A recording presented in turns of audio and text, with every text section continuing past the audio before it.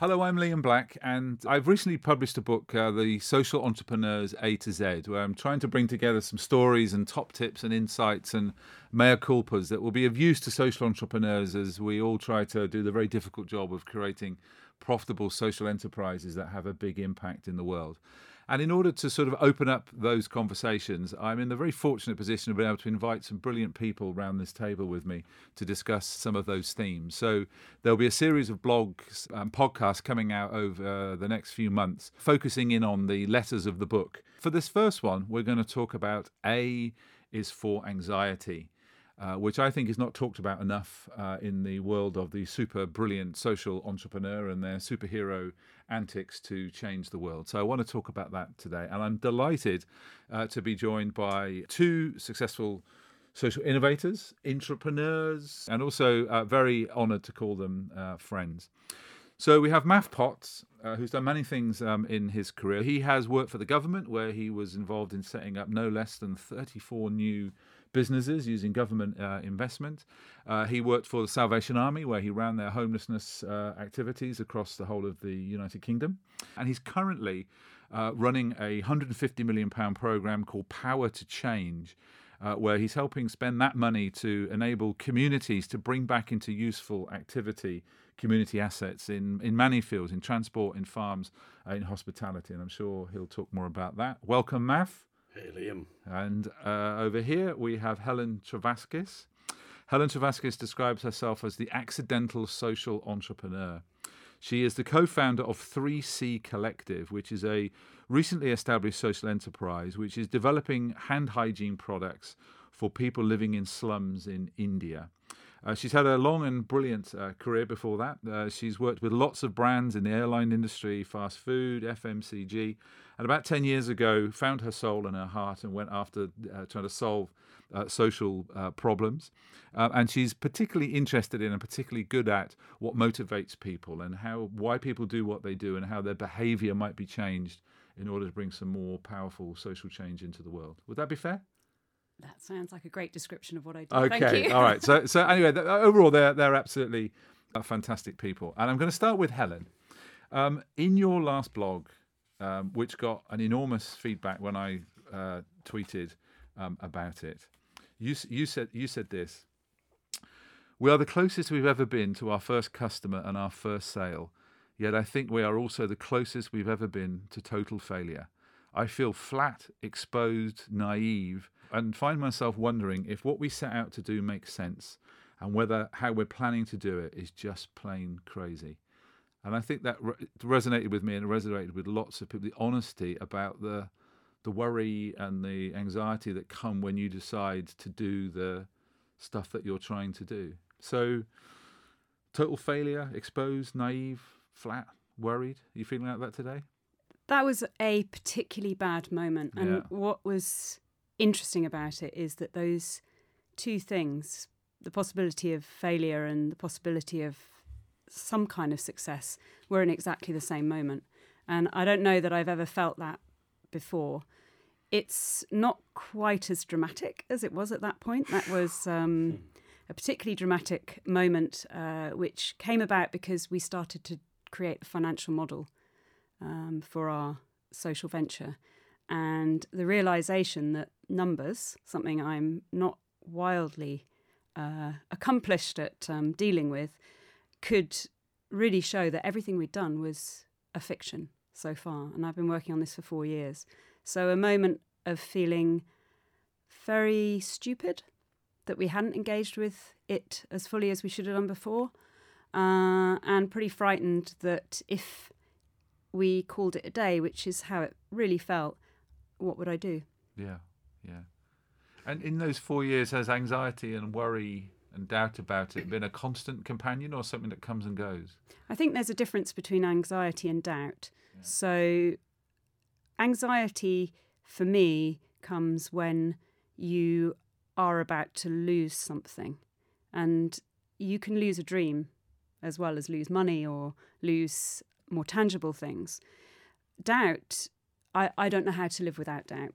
So everything we do, I doubt. But I think that doubt can be a positive force. rather than a negative. And I think I have a co-founder that I work with on the hand hygiene product that we've been developing. And despite the fact that in the rest of my life, I'm probably one of the most relentlessly positive people you could meet. She is, dear listener. She certainly is. I really am. In this, I continually doubt that we'll ever succeed. In fact, I don't think we will. But I use that to drive what we do forward. Yeah. So, Math, I gave a brief description of your career, and you've been in some difficult spots, some very tight spots with lots of money at stake and lots of people's jobs and all of that. So, what we've been talking about, anxiety and worry and doubt and all of those things, is that something that you've had to live with? And if you have you coped with that? Have you dealt with it? Well, yeah, constantly. I'm a bit like Helen, I think, sort of powered by doubt, really, vast reservoirs of it, really. But it's a good early warning system. It tells you what the guy against you might be thinking. It tells you the trapdoor that might be waiting for you. So if you don't wake up in the morning thinking, okay, have I got this right? What are all the things that could go wrong? Then you're going to blindly walk into some booby trap. That's my view. So it's a great early warning system. On the other side of doubt, though, in the social justice sector, for want of a better word, charity sector, whatever, there's vast amounts of treacle stopping you doing anything. So sometimes you might have to put your doubt on your back and charge because you just have to get something done because there's so many people who just don't want to do anything. So just to make stuff happen, you kind of have to sometimes go on regardless of doubt. So there's two sides of it, early warning system useful, but also kind of just crack on anyway because it could hold you back. I mean, I've walked into rooms where you're cutting everybody's wages, and we had to cut about 200 people's wages. And the only way to do it really is I went around the country with a chair, and I went into room after room after room, and I just put the chair down, and I sat down and invited everybody in, and they all faced me, and I made sure there was tons of space around me, and sort of to maximise everybody getting the fact that I was in a very scary situation, but was facing up to it. And I said to them, right, listen, you do a job that isn't paid enough. They're all key workers in homeless hostels or domestic violence places. I said, you're not paid enough, but I'm the guy who's going to take more money off you. I'm going to cut your wages. And, that's really scary, doing that.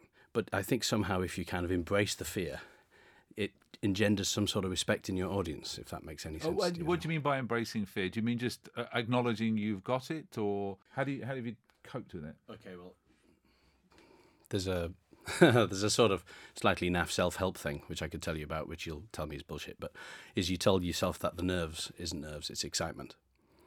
And that has helped me. I'm excited about facing up to this challenge, and wait till I go home and tell everyone what I've done. I went to Liverpool once, and I had to close a business down, one of our social businesses that we ran. I had 50 people in. I walked into a cinema of 50 people and said, you're all out of a job. I then went to the head of the council in Liverpool and told him I was closing this business because it was such a significant employer in the town. I needed to talk to him. He screamed at me. Then I went on radio in Liverpool and people called in and verbally abused me. And then I got on the train home. That's a great day out. Wasn't that a nice day? I had a really nice snack on the train at the end of that day. But I know this sounds silly, and maybe it's my Catholic upbringing, but there's a sort of hair-shirted, yes, but I'm going to be the guy who does that. I'm not going to be the toad guy who gets someone else to do it, sits behind some prepared statement that bullshits everybody. I like going and being completely transparent with everyone and sort of daring them to suggest I'm not being. Does that make sense? Am I sounding pompous? I don't know. No, you're not. You're neither boring nor pompous, which is brilliant. A double whammy. I was going to pick up on what Math was saying. We've been very lucky to be working with a group of MBA students at the London Business School who are all very bright and have worked in all sorts of businesses. And one of them asked me, they're helping us with our business plan for free. Wow. Anyway, there we go. And one of them asked me... Thank you, MBA people. Yeah, thank you. We've got a PhD student as well helping us. Brilliant. One of them asked me how I saw this panning out, if we succeeded, and what exit strategy. So what is it, what's going to happen? And I said, I don't care. I don't actually care what happens as long as we achieve what we want to, which is ideally this is a product that people get to use, and they get to use it in So it's a hand hygiene product. They get to use it in settings where you've just got loads of environmental contamination. You go to the toilet outside the home. You may use an open defecation site and you're pretty health vulnerable. So if we can get that product to people and they use it in those settings and it can make a difference to their health, I don't really care how we do it. And I know that you're supposed to care about, what's the business going to look like and whatever. What about the Excel spreadsheet? Yeah, and we got a really good Excel spreadsheet, actually, thanks to the London Business School. I just don't care about that. And obviously I have to care because that's, we're going to talk to investors soon and that's what they're going to want to hear about. But I don't mind how we achieve it. I don't mind if a big brand takes it on. I don't mind if we have to work for years and years and create something ourselves. I don't mind if it's licensed to loads of other people. It doesn't actually matter, which I think is similar to what you were saying. But what is it we're trying to do? I think people will see that in you, Helen. Everybody gets that when they meet you, but people will just see that you're not there for ego reasons. It's an authentic thing. And I think with investors and business people, yes, they want to see the spreadsheet, but it goes a long way for them to think that you're there for real reasons. Do you know what I mean? And I think they doubt people who are bringing their own personal agenda into it. Does that make sense? But there is a lot of that around, isn't there, in the social entrepreneur world? I think it's refreshing to hear such honesty. Before we move on, Maf, you intrigued me and made me laugh out loud, as you often do, in a good way. Before we came on air, and you were saying that recently you gave a talk to a bunch of senior corporate leaders called Fear, Failure, Doubt and Ignorance. Yes, that's my speciality. Yes. Yeah. Well, you're in the right place. Well, I think that it was meant to be slightly... Yeah. I get the antidote to those leadership lectures that you attend. I get asked to talk on leadership all the time. Courage, success... Yes, conviction and wisdom. Well, I think as Sir Martin Neri, an absolute hero of mine, says, he just laughs at the sort of Mayor Giuliani type approach, the leadership book, where I knew the 8 things I had to do to save New York as soon as those planes hit. No, he didn't. He thought, oh my God, why me? So I just sort of play into that really, and people seem to really like stories about those things, and if I tell my scary stories, like I just told you about my Liverpool day, people kind of get riveted by that. If I tell my big success stories, people are less riveted. So I kind of talk about those moments. People seem to like to have permission to be scared, have doubt, be fearful. When Martin Neri tells you he didn't know what to do when there was a prison riot, he came and said that to 50 of my staff. None of them forgot that. That was the one thing they all said to me afterwards.